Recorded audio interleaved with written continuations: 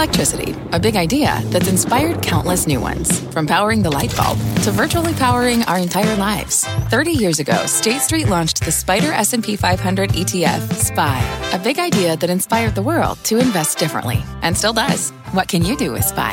Before investing, consider the fund's investment objectives, risks, charges, and expenses. Visit ssga.com for a prospectus containing this and other information. Read it carefully before investing. SPY is subject to risks similar to those of stocks. All ETFs are subject to risk, including possible loss of principal. Alps Distributors, Inc. Distributor. Market insight and analysis. You're listening to the opening bell of CNBC's Squawk on the Street. Good morning. Welcome to Squawk on the Street. I'm Scott Wapner with Morgan Brennan and Mike Santoli. We are live from the New York Stock Exchange. Carl, Jim, and David have the morning off. Let's get you set up for the trading day by taking a look at futures this morning. Stocks are coming off their worst day in 4 weeks, and they look now to open lower yet again. In fact, the Nasdaq's coming off its first back-to-back losses. In 3 weeks, Nasdaq would open lower by 20, the Dow would be down by 50, and the S&P by about 5.5. And the latest S&P Case-Shiller report is out, showing a 3.3% gain in home prices during October compared to 1 year ago. Our roadmap starts with the decade-long bull run. Stocks on track for their best year since 2013. Markets poised for a lower open on this final trading day of 2019. Plus, Uber and Postmates sue California. The ride-hailing giant and delivery firm are trying to block a law that would require them to treat gig workers as employees. And the ousted head of Nissan Renault fleeing to Lebanon, Carlos Ghosn, saying he was escaping what he called a rigged Japanese justice system. Oh, as we head into the final trading session of 2019, the Dow up 22% year to date, the S&P 500 with a 28.5% gain, and the Nasdaq outperforming, both indices jumping by almost 35%. So, what a year it's been. I guess maybe we're going to go out with a little bit of a whimper. Yeah, not too much of a surprise, just a little, I think a little housekeeping and trimming by the end of the year. Yesterday was very much a, cash in a little bit on some of the winners and pick up some of the losers. That's kind of what you might expect to continue into January. But I do think we're going out on a note that says the market is building an optimistic picture. And the question is, does that a picture take shape in a more visible, tangible way in 2020? Valuations have come up, but that's because financial conditions are very loose. We've avoided recession. Recession does not seem imminent. All those things together at the later phase of a long bull market, this is basically how the market trades. It's pretty incredible. You've seen strong gains across stocks, bonds, and some of those key commodities like gold and oil. Best year for oil since 2016. Best year for gold since 2010. Tech, once again, on pace for the best year since 2009. And biotech's had a strong year as well. The IBB is on pace for its best year since 2014. The question is, are we going to continue to see these trends play out into the new decade? The market seized on where it could find growth in terms of corporate earnings streams. And Apple, now, of course, the largest company by market value in the world, was the 11th best performer so far this year in the S&P. So how often do you have the biggest company be, in the top 2% of performers? Yeah, New York Times, to Morgan's point today, the markets in 2019 couldn't lose money if you tried. Yeah. It was just that difficult, right? Bond stocks, gold, oil, commodity space looked pretty good. The only thing that was hard to make money in, apparently, was wine and art and diamonds. Because those were the only investments, it appears, that suffered any sort of decline. And those things also didn't crash at the end of 2018, so you didn't have that kind of benefit of coming off a low base. Yeah. Hey, Peter Navarro says at least 32,000 on the Dow in 2020. Just so White House advisors are making their stock calls now as well. When you think about it, it's not that big of a leap. I mean, if you figure, as we've said the last couple of days, history suggests that you could have a double-digit percentage move in stocks, which would certainly get you there. Yeah, it wouldn't be out of the realm. I mean, none of this is out of the realm, and I do think it's very interesting how people are trying to. The math takes you to a pretty low return type forecast, positive but low returns. But a given calendar year doesn't always conform to that type of performance. In fact, very rare to get a 5 or 10% calendar year gain, even though that's the basically long-term average of what you get annualized. It does seem like, and I know we touched on this yesterday as well, dollar strength, the fact that the dollar is continuing to come off, you've got the dollar index lower again today, is going to be one of those key things to watch in 2020. What that means for the earnings picture, what that means for the manufacturing picture, and then, of course, for some of these other asset classes like commodities as well. You guys said it. I mean, table's set. Table's set pretty well for the year ahead. Economy's looking pretty good. Consumers in pretty good shape. You've got some of the noise of trade, out of the way, at least initially.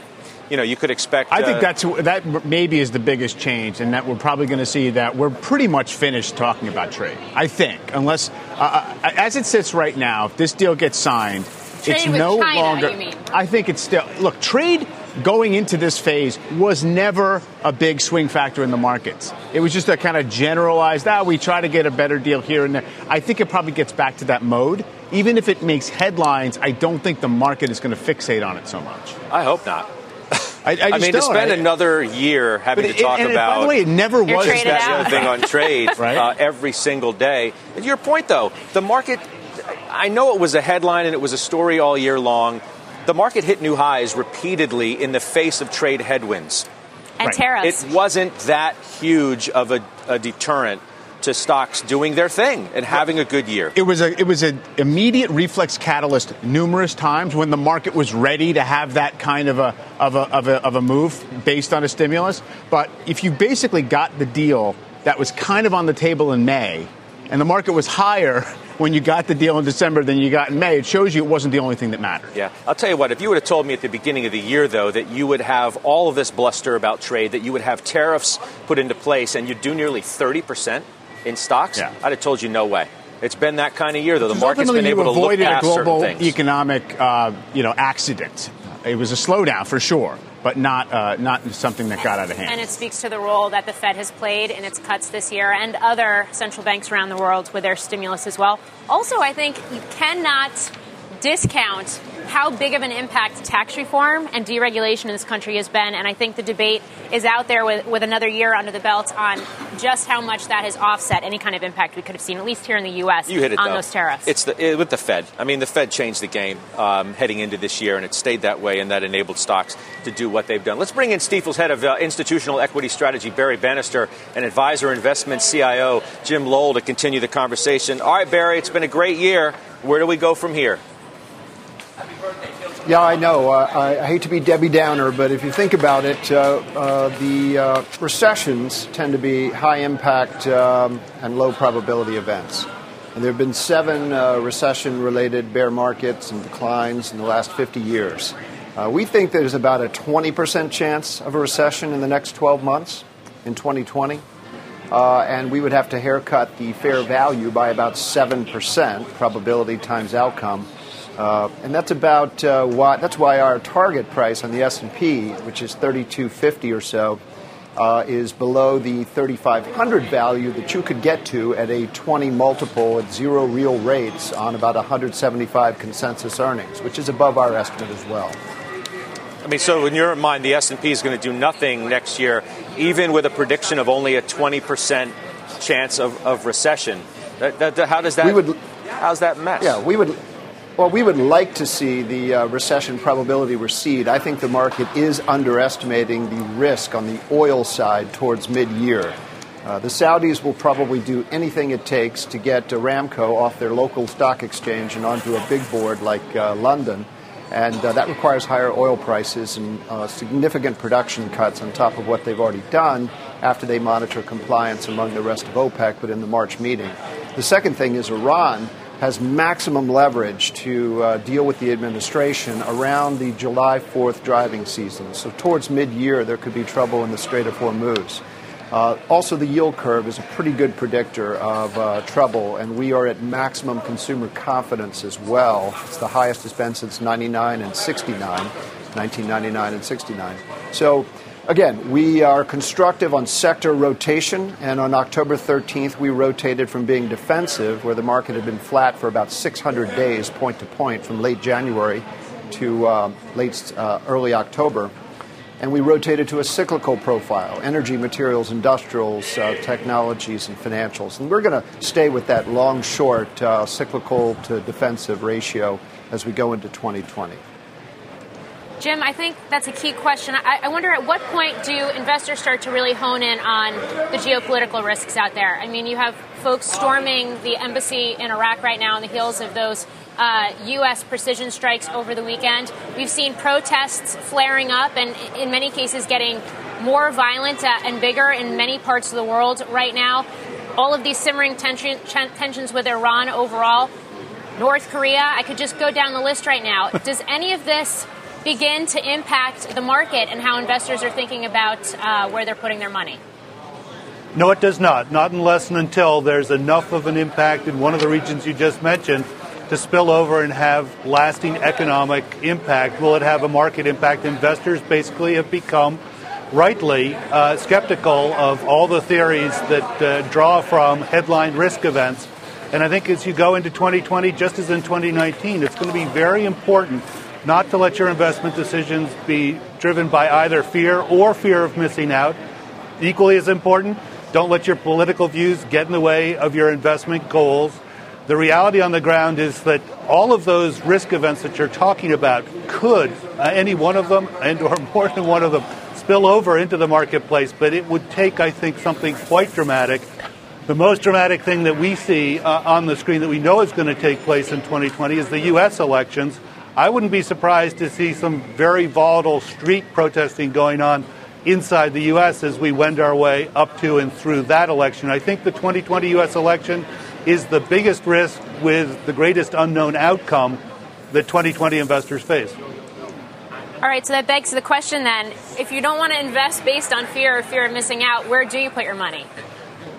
Well, first of all, you follow the fundamentals. With the Fed in the corner and the consumer doing very well, I think you continue to focus on the things that drive the market for long-term investors. Those are earnings, interest rates, economic data. If we begin to see cracks in the consumer, if we begin to see cracks in earnings, if we begin to see the Fed do something unexpected, then, of course, we'll reassess. But right now, we think the most prudent approach to 2020 is the approach long-term investors should always take, a disciplined, diversified approach with a good mix of both equities, bonds, and a little bit of cash, not just as a buffer, but also to take advantage of dips.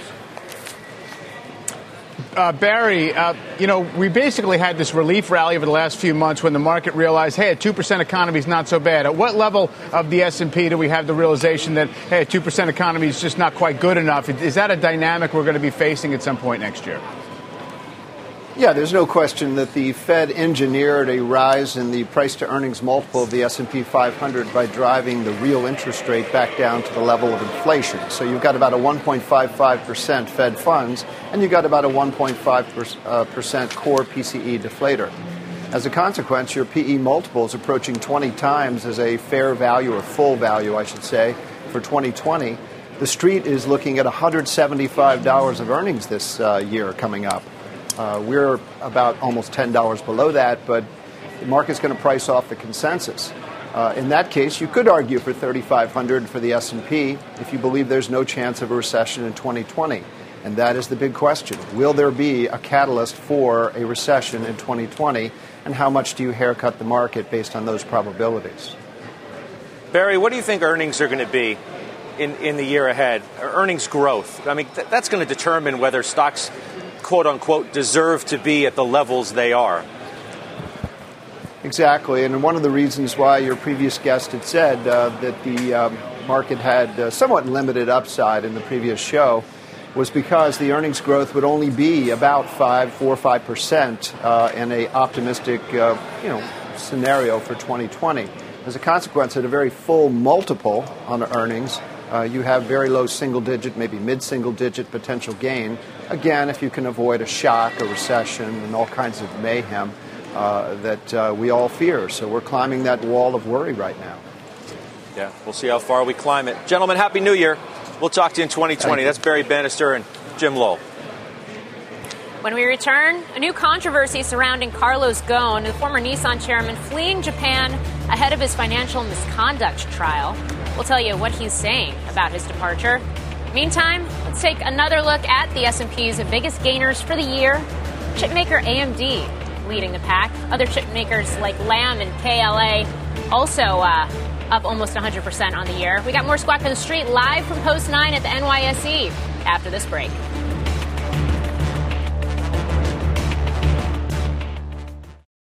Let's get straight to the point. You want to grow your portfolio to fight rising costs of inflation or pay off your debt or anything standing in the way of you and financial freedom, right? Yahoo Finance, our sponsor today, can help. For more than 25 years, Yahoo Finance has been helping great investors like you. Whether you're a seasoned investor or just looking for tips, Yahoo Finance makes it super easy by putting all the tools and data you need in one spot. Yahoo Finance takes a holistic look at the financial news cycle, including breaking news, original editorial perspectives, analyst ratings, independent research, customizable charts, and more. You can securely link your brokerage accounts for a unified view of your wealth, including 401k and other investments. That's how Yahoo Finance gives you insights and helps you take a look at your wealth in its entirety. That big picture perspective is what great investors need. For comprehensive financial news and analysis, visit the brand behind every great investor, yahoofinance.com, the #1 financial destination, yahoofinance.com. That's yahoofinance.com. Times Square is not going to look like that later. In fact, they're going to be lining up and packing that place pretty soon. Meantime, former Nissan Chairman Carlos Ghosn is now in Lebanon. He fled Japan, where he had been awaiting trial on financial misconduct charges. Ghosn issuing a statement saying, quote, "I am now in Lebanon and will no longer be held hostage by a rigged Japanese justice system where guilt is presumed, discrimination is rampant, and basic human rights are denied. I have not fled justice. I have escaped injustice and political persecution. Japanese officials have denied mistreating Ghosn." This is an unbelievable story. It just keeps getting more great escape, if you will, and how he may have done it. You know, there are some reports out there about, a large box used for transporting musical instruments may have been used, a private jet and the like. I would assume we'd get a TikTok at some point on how this all happened, but it's remarkable. It is. I mean, so he's a citizen in 3 countries, France, Lebanon, and Brazil, and apparently all 3 of his passports were confiscated by his lawyers, who say they still have them. So that's the other question, is how did he get out? Did he use a false identity? Shares of Nissan are actually lower on this as well today, and it doesn't look like we've gotten any comments from Japanese authorities on the situation yet either. You know, I just saw something cross on the bottom of the screen, and I just want to read it for anybody. It's not related to this specific story, but apparently the president is saying that the trade deal with China is going to be signed on January the 15th. So in a couple of weeks, that kind of holds to the schedule we heard yesterday. The China South Morning Post was saying it was coming up soon. There was a report from Navarro yesterday that it could be within a week or so. So we'll let that slide a bit. But you're talking, and there it is right there at the bottom of your screen. You're seeing now President Trump saying the China trade deal to be signed on January 15th. At the White House. Yeah, we'll see what the market reaction, if any, is to that. But there is a tweet from the president right now regarding that. A ceremony, he says, will take place at the White House. High-level representatives of China will be present. At a later date, will be going to Beijing, where talks will begin on phase 2. That may be the biggest headline of the whole tweet, is that last sentence there that the president says he's going to go to Beijing, where talks will begin on phase 2. So a face-to-face with President Xi. Phase 2 is just this kind of hazy thing that hangs out there. And, I mean, honestly, once we get into next year and, you're anniversarying the tariffs that have already been in place, I don't think it necessarily is going to be a big worry point for the market. And anything that comes further down the road in terms of an agreement would be potentially a small bonus. It'll be interesting to see, though, what phase 2 entails, and also the details around phase 1 as well. I mean, we've heard from officials within the White House what's involved, but the actual details, you've already got people starting to poke holes in this idea of some of the structural reforms, state subsidies. If that's not in phase 1, is it in phase 2? And is that going back? Or is there a phase 2? Let's be honest. It's going to get lost in the campaign. It's kind of it's a statement of intent, maybe. I think, to continue talking. It was hard enough to get to phase 1. Let's, maybe you're right. Take a breath on that. Although, Navarro on Squawk this morning was talking about, these trade issues with other countries. Right. And I wonder, if there are flare-ups here and there. Now, granted, they probably won't be viewed as large as with China. But how much, if at all, the market will pay attention to anything that happens along the trade front? It's a statement of orientation that we're going to continue to contend for better terms. That's fine. I think it also could be taken as their attention is going to go toward things besides China, which means if there's a phase 2, it happens, at a low burn behind the scenes. Well, I also think you got to take into effect the fact that we have started to strike some bilateral trade agreements. You've got USMCA, Brexit moving forward. The expectation is that the U.S. starts to engage in trade talks with the U.K. as well, what all of that could mean from a positive side as well, despite what's going on with China. Yeah. You guys want to going to finish the Ghosn, Carlos Ghosn chat again. We started this conversation by noting this incredible, apparent escape, from Japan, where Carlos Ghosn, he spent a lot of his childhood in Beirut, so he escapes to Lebanon and says he's going to freely talk to the media in the days ahead.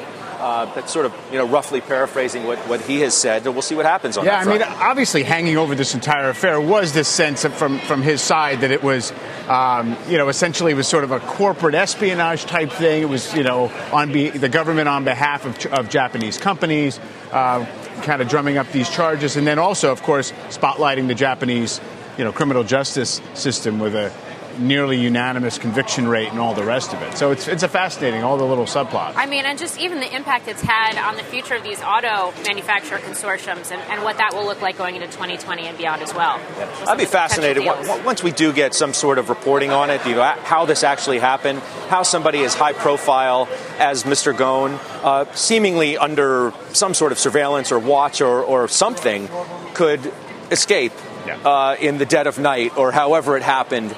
He was in house arrest, right? To end up in Beirut. We shall see. Yeah. Await details. Yep. When we come back, a red-hot year for Chipotle. The stock up more than 90%. CEO Brian Niccol will tell us how he plans to keep the momentum going in 2020. And as we head to a break, a look at the dogs of the Dow for 2019. You see these are the worst performers in the Dow. Walgreens, Pfizer, and 3M actually negative. The traditional dogs of the Dow, the highest dividend-yielding stocks in the Dow, those are also on that list, I believe, except for Boeing. More Squawk on the Street live from Post 9 at the NYSE when we return.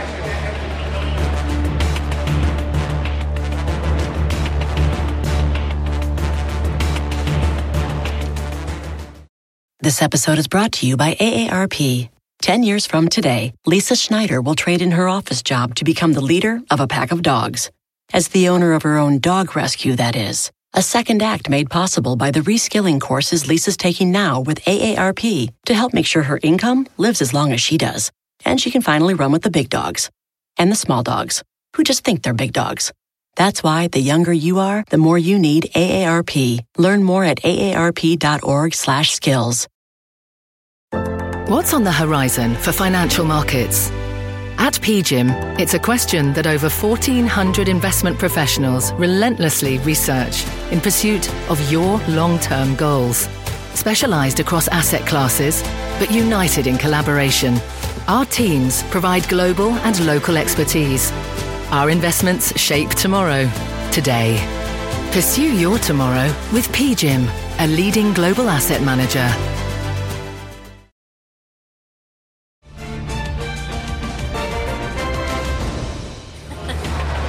Getting into the spirit on this, the final trading day of 2019, final trading day of a great decade for the market. See what lies ahead when we ring in the new year, hours from now when we begin trading a new year. Decade annual total return for the S&P 13.5%. Keep in mind that 2010 started, the S&P was already up 50% off the lows from early that year. So we talk about it being a decade-long bull market. It's actually, 10 years and 9 months at this point. So You're not exactly getting it to the very beginning, but roughly speaking, and that's obviously a couple percentage points better than the long-term average for stocks. Yeah, we should remind people as well what you're looking at the bottom of the screen, which we were just speaking of a moment ago, the president tweeting literally minutes ago that they'll sign phase one of the trade deal January 15th at the White House, with representatives of China being present there. And then at a later date, the president says he's going to go to Beijing, where talks will begin on phase two. So a presidential visit in the new year to China seems to be in the cards. They'll get phase one signed, according to the president and others who were talking today, including Peter Navarro on Squawk Box this morning. But stocks not moving a whole lot on that specific headline, as you wouldn't expect that they would. We figured that this was going to happen. Just getting a little more detail as to how the whole thing's going to take place.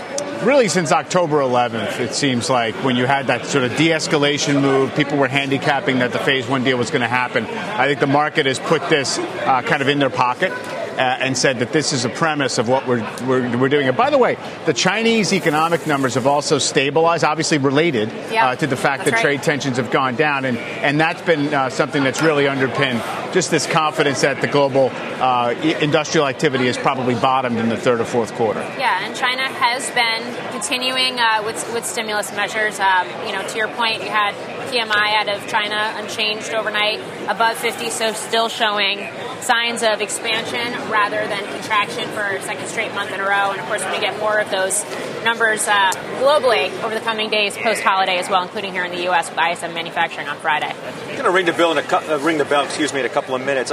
Let's talk about Uber for a minute, because Uber and Postmates are suing California over a new law that could force the companies to treat their workers as employees.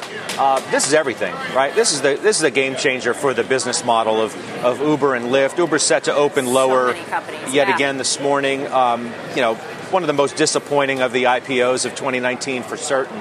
Who knows how this is going to shake out, but this is huge. Yeah, and what's interesting to me is the fact that they are just filing this lawsuit now, right at the end of the year. I mean, you had the California Trucking Association come out and file a similar lawsuit as well, because this affects more than just the delivery companies and the gig economy workers and companies as well. You've had organizations representing freelance writers and photographers put a lawsuit out too, saying that AB5 is going to unconstitutionally limit free speech. So it could have very wide-ranging effects. And of course, we have had a number of companies like Microsoft who've come out and said that they will put these regulations into place, not just in California, but on a national level as well. So I have a feeling that this is going to be a pretty big fight that makes its way through the court system throughout 2020. The law takes effect on Wednesday. Yeah. Right. And presumably, I mean, the companies are betting that they're going to have some kind of a stay, or maybe they're going to get relief on the immediate imposition of the new law. But it's everything if it happens, I guess. But there's already been so many doubts about whether the business model can ever work. I look at the stocks and say, maybe these guys have kind of taken their pain for now. It's been trying to bottom out or flatten out for a while now. You heard the clapping start. That means they're about to ring the bells here at the New York Stock Exchange, the big board, Bank of America and Bryant Park, celebrating the 7th year of the Bank of America Winter Village at Bryant Park in New York City. Uptown at the NASDAQ, the Times Square Alliance getting ready for tonight's big festivities. Unlike a year ago, the weather looks to be pretty good today, too, in New York. Maybe near 50 degrees, clear skies. Last year was just a deluge, a cold, rainy So you're going to get out there, then? No, I'm not. Yeah. Have you guys done it before? I did it once. When I was, in I did it college. last year. Do it once. I did it last year, just to do it once. But there it is. It's hard to believe that that's where it's all going to take place later this evening, because it looks dead right now. But you know it's not going to remain that way for very long. No.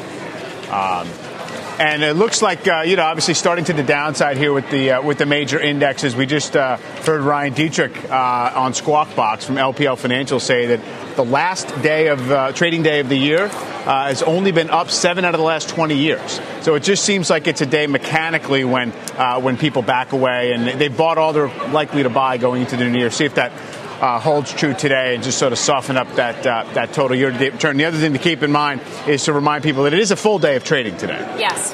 Many would expect maybe before a holiday that we would have an early close, but the exchanges like to basically let everybody do all their business by the end of the year, because there's a lot that needs to be knitted up. Yeah. Still, though, light volume day. In terms of what is outperforming relative to the market right now, given the red across the board, is utilities. It's the single sector that is in the green. Consumer staples are also right around the flat line. Energy, tech, and communication services are the worst performing sectors again today in the S&P. Russell looks like it's hanging right around the flat line as well. I'm looking at shares of Apple. Michael mentioned the kind of year that Apple had over the last 12 months. Stock's up 80%. Over the decade, it is the biggest winner of the Dow. It is up 868%. Yes. It's going to be an interesting year for Apple. Didn't start the decade in the Dow. Well, it didn't start in the Dow. Yeah, it won a place in It'll the Dow. Get credit. It'll take the credit for the gain in the Dow. But after such an amazing year that maybe didn't necessarily match the fundamentals of the company's performance, it still did, obviously an amazing job. Sure, of course. Their services business is where the money is being put. The chips are being put in that place. Things like the wearables and the AirPods and things like that were flying off the shelves towards the holiday season. You can't necessarily say an 80% move in the stock was directly relative to the company's fundamental performance. Earnings There's still estimates. questions about the iPhone and earnings estimates have been steady, basically flat since about January 31st. So this isn't about people kind of revising up, at least on paper, what they think the company's going to earn. It's about the sustainability of it, I think. And the PE went from a depressed level of 11 or so at the bottom early January of this year to about 21, 22 on a forward basis. So it's now trading at a premium to the market, where a lot of folks thought it should be for a long time. But, the stock owes you nothing at this point, right? I mean, kind of to your point, everything the market has loved, which is great balance sheet, buying back a ton of stock. You have a very steady earnings stream. And also, I just think the way they've smoothed out the phone upgrade cycle, right? And it's no longer that much suspense about are they going to actually have uptake of the new phone, because they've, allowed these purchase plans and automatic upgrades and things like that. Maybe those are the best words to use when you're talking about Apple. Smoothed out. I like the way you put that. In so many respects, Tim Cook, he smoothed out the way that he dealt with the trade issues with the president. He was one of the, certainly, the more vocal people with the president about the impact of trade. He was visible in ways that other CEOs may not have been. This was a year of smoothing out in many respects, getting people to look past maybe the deficiency in sales of the iPhone and some of the earnings estimates to focus on the high growth areas of services and wearables and get past the trade headwind. Sure. What's the next act? If there is one, the stock has had a history of going on these amazing streaks when it's considered to be dominant and, bulletproof. And then, it just basically comes in for some harvesting, because it goes from under-owned to over-owned. I'm not sure we're at that point yet, but that has happened. If you go back and look at 2012, it was like the only stock driving the market. And then the overall market had a great year in 2013, and Apple didn't do anything. And in terms of a next act, I think it's going to be, at least from a Wall Street standpoint, it's going to be 5G. And that 5G model that gets introduced next fall, and just this broader ushering in an advent of 5G that we've been hearing so much about, and that could potentially have such a big impact throughout the tech sector. Amazon's going to be one to watch in the new year. Underperformed the market this year, where a lot of the big tech names did well. Very conspicuous underperformance, actually. Mm-hmm. Now, you could kind of be generous and dial out 2 years and look at the chart and say, well, it had a monster move above 2,000, got there twice, and it's kind of been just sort of digesting that for a while. But something seems to have happened in the attitude, I think, toward Amazon. Shipping. Right. One-day shipping happened, and higher than expected costs associated with it. Exactly, and so all of a sudden, Amazon's obsession with giving the customer everything possible becomes very much a worrisome cost element and logistical element to the companies. And, of course, I think that'll be one of the themes for Amazon going into 2020 as well. There's also been some concern that you're starting to see some deceleration in the growth rate of that AWS business as well. What does that look like into 2020 with these broader cloud wars? It's part of the reason why that Jedi Pentagon cloud contract has been getting so much attention. It's not the biggest contract by any stretch. You're talking about maybe at the most up to $10 billion over 10 years. Microsoft won it. It was a big upset for Amazon. Amazon's now challenging it. It's not the dollars. What it represents in terms of future contracts, future business with government, with corporate America, and is Microsoft now becoming a more formidable foe to AWS? I was going to say, it's kind of hard to be negative in any respect on Amazon. I know it underperformed relative to the S&P. Morgan, you mentioned the issues with government contracts, and yes, there has to be a managing of the relationship in some respects with the government. Obviously, the president and Bezos are adversaries in many ways, and I don't think that relationship is going to cool or thaw anytime soon. Otherwise, how could you possibly be that negative on Amazon's prospect? When the stock's down, people say, it's a suspending year. Well, they've got the pulleys. They figure out what's going on. It also shows how much these tremendous dominant platform companies, their performance is all about eye of the beholder. I mean, not as much changes in the business as changes in kind of the Wall Street narrative and investors' willingness to pay up for the existing business, right? So you're right. Not a lot has changed there in terms of growth rate, the company's, priorities and all the rest of it. Yeah. And, of course, we did see the stock rally last week post-Christmas when they put out their numbers around the holiday season as well. So I think that is one of the things that at least analysts, the Wall Street community is focusing in on, is all of these investments into delivery, logistics, its core retail business, whether we're going to begin to see those pay off in a much more meaningful way in 2020. We mentioned, by the way, still 96% buy ratings on Amazon. I mean, that's one thing that never budged was the allegiance of the sell side. I'd be surprised if it was anything but. Yeah. Let's mention the fact that stocks are in the midst of turning around, going positive as well. The S&P is now positive by a fraction. Dow is down by just about 6 points. Apple, which was negative, has now gone positive. So we'll see what the final. The bulls are going to try and have a say on this last day, even though I'm surprised that stat that you read about the final trading day being down more times than not. In the last 20 years, anyway. I don't think it extends back beyond that. Okay, we'll take 20 years. Yeah, it's a decent sample size. It's also one of those things, right? Again, mechanical stuff around the close. In this world of ETFs, a lot of it does hinge upon just the rush for that final auction. It'd be easy to push things around today, too, right? There's going to be no volume whatsoever. I mean, there really hasn't been any. And some of the strongest names for the year are the names, once again, just as we saw yesterday, that are taking a breather today. Key example of that, actually, within aerospace and defense is Lockheed Martin reached its 2019 target to deliver 131 F-35 fighter jets to the U.S. and allies. That was an increase of 47% in terms of production. Or that's what they're expecting in terms of production in 2020, I should say. They've also brought the cost of the F-35 down a year ahead of schedule this year. I bring it up because it's 25% of Lockheed Martin's overall revenue. So another key target for them to hit and actually surpass this year. Stock's up about 50% year to date, and yet it's taking a breather today on this news. Yeah. I was going to look at some of the retail names just because we were talking about Amazon, and we'll have a retail conversation coming up later in the hour, but the big winners are still winning. Best Buy's up today. Target's been a standout all year. Remarkable performance. I think that stock's a double.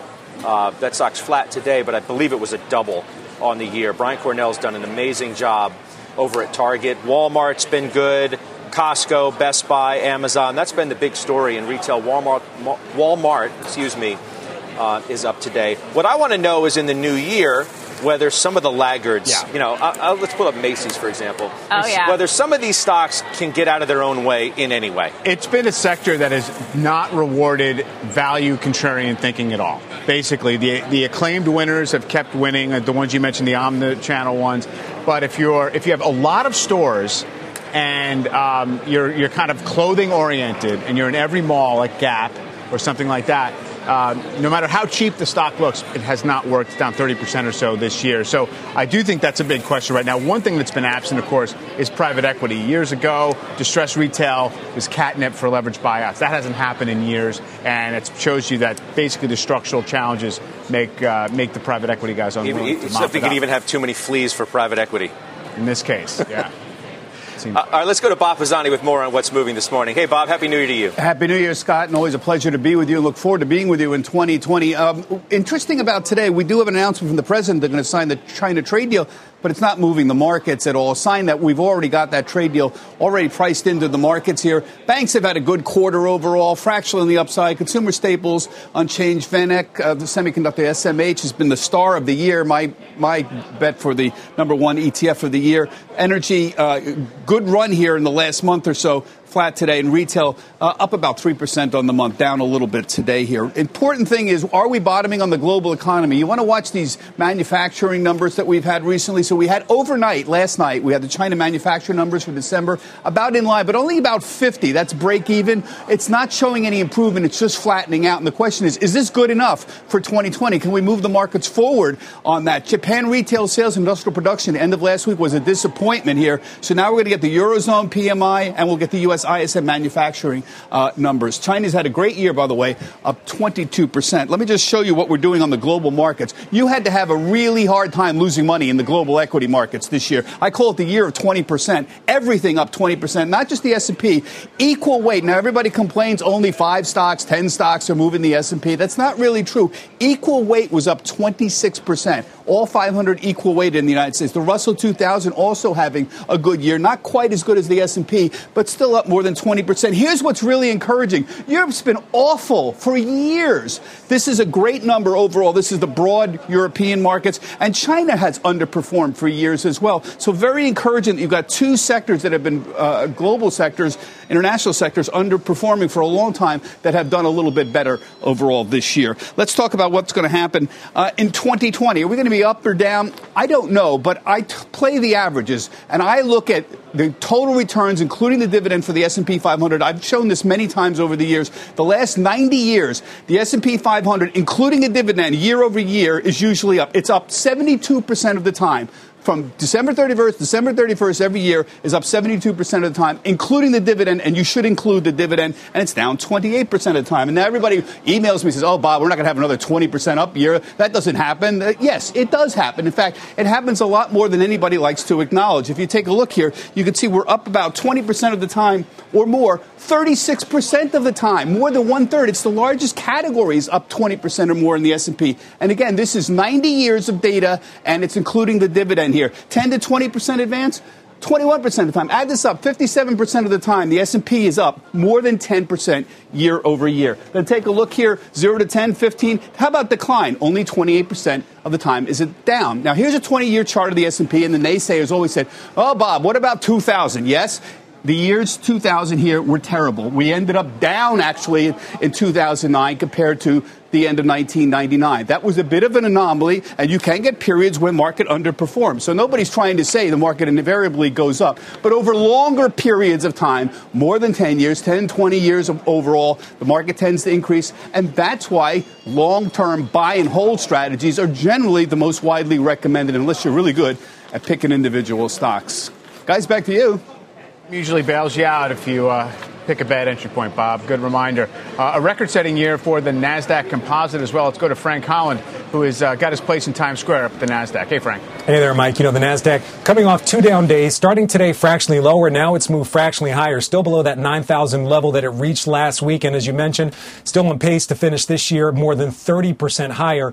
Turning now to the FANG stocks, they make up more than a third of the tech-heavy index. They're all either up or down about 0.5%. Apple, the best performer in the NASDAQ 100, up right around 0.5% right now. Biotech, another big part of this index. The IBB ETF, fractionally lower right now, still on pace for its best year since 2014. Yesterday it was retailers that were making the gains here on the NASDAQ. Today it's all about tech. We're seeing AMD, Micron. Also, we saw Broadcom move from negative to positive just a few minutes ago. So far, a somewhat positive day for the NASDAQ, at least starting off in early trading. Back over to you, Morgan. Frank Holland, thank you. When we return, the 2020 playbook on tech. Also ahead, investors in Chipotle have big reasons to celebrate. Stock is up more than 90% this year. We'll talk exclusively with CEO Brian Niccol about his company's game plan for growth in 2020. Squawk on the Street will be right back.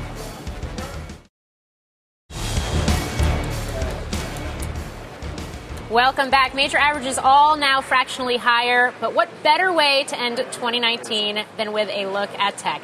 It's this year's top performing sector. So what about the road ahead? Josh Lipton has the 2020 playbook on tech.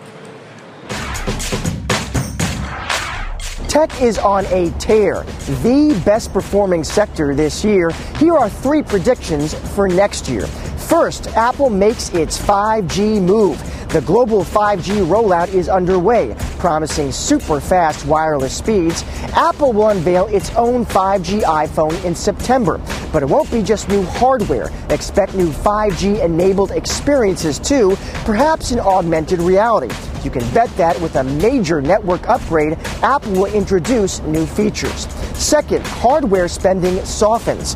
CEOs could spend less on technology next year. Vendors from Dell to HP have highlighted macroeconomic challenges. That could be bad news for hardware makers, but good news for others, like cloud giants, including Amazon and Microsoft, and subscription services like Zoom, technology that can be cheaper for corporate customers. Third, make or break for wearables. Apple dominates wearables with its popular watch and AirPods. Now it's time for rivals to make a choice. Throw in the towel or step it up with acquisitions. For example, Google plans to buy Fitbit or introduce competitive products like Microsoft with its new Surface earbuds coming in the spring. Josh Lipton joins us from San Francisco with more. Josh, good morning and Happy New Year. The wearables piece of this really gets my attention. Obviously, it's such a growth point for Apple and something that a number of analysts just in recent days have highlighted as part of the bull case for Apple going into 2020. How have they been able to create and maintain such a lead, and is that lead going to narrow next year? So it's an interesting question, Morgan. I think one interesting data point is some analysts do estimate that only, despite the traction and success we talk about here, that only about 10% of iPhone owners actually use the watch today, and that's why you see at least some on the street plenty bulled up. They think could be plenty of runway ahead there. I think there's two broad reasons for Apple's success. One is they are obviously able to leverage that install base. You have 1.4 a billion devices out there in people's hands. That's an enormous advantage for Tim Cook. But I think beyond the install base, you simply have to give Apple credit. Under Cook's watch, they've launched the watch. They've launched the wireless earbuds, the AirPods, which are in hot demand. I just checked the Apple's online stores. If you want AirPods Pro, and Jim Cramer, remember, said that was the one thing he wanted this holidays, they're not going to get delivered till January 30th. So I think clearly advantages here for Apple. We'll see how rivals do respond next year, including Microsoft with those new devices coming out in the spring.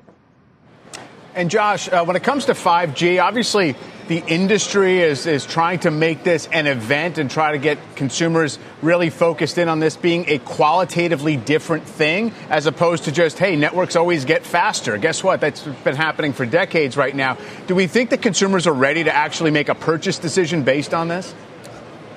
So with 5G, you can understand the advantages and benefits there, Mike. Faster speeds, lower latency. You can see how that's going to impact consumers, a range of applications, even applications we haven't even thought of yet. I do think a lot of analysts think that's going to be a much more meaningful 2021 story, but that doesn't mean that investors start to place their bets in 2020 of who they think really benefits there. I think one interesting story there will be, we just mentioned Apple. One key risk you're going to hear analysts talk about is if these carriers are slower than we think in rolling out those 5G networks, how does that sort of impact investor expectations, at least, about success and traction that Apple could have with that 5G iPhone that we would expect to come in September? Josh, thanks a lot. Talk to you again soon. Well, you already know about how tech has fueled the NASDAQ rally in 2019. As we head to a break, here's a look at the year's worst performers in the NASDAQ 100, with Mylan and Kraft Heinz topping that list of losers. Squawk on the Street. We'll be right back. You've been listening to the opening hour of CNBC's Squawk on the Street. This podcast is supported by FedEx. Dear small and medium businesses, no one wants happy customers more than you do. So you need a business partner just like you. Like FedEx, who understands your passion for serving your customers because they have the same commitment towards you. That's why FedEx offers you picture proof of delivery, packageless and paperless returns, as well as weekend home delivery to 98% of the U.S. on Saturday and 50% on Sunday. See the FedEx service guide for delivery information.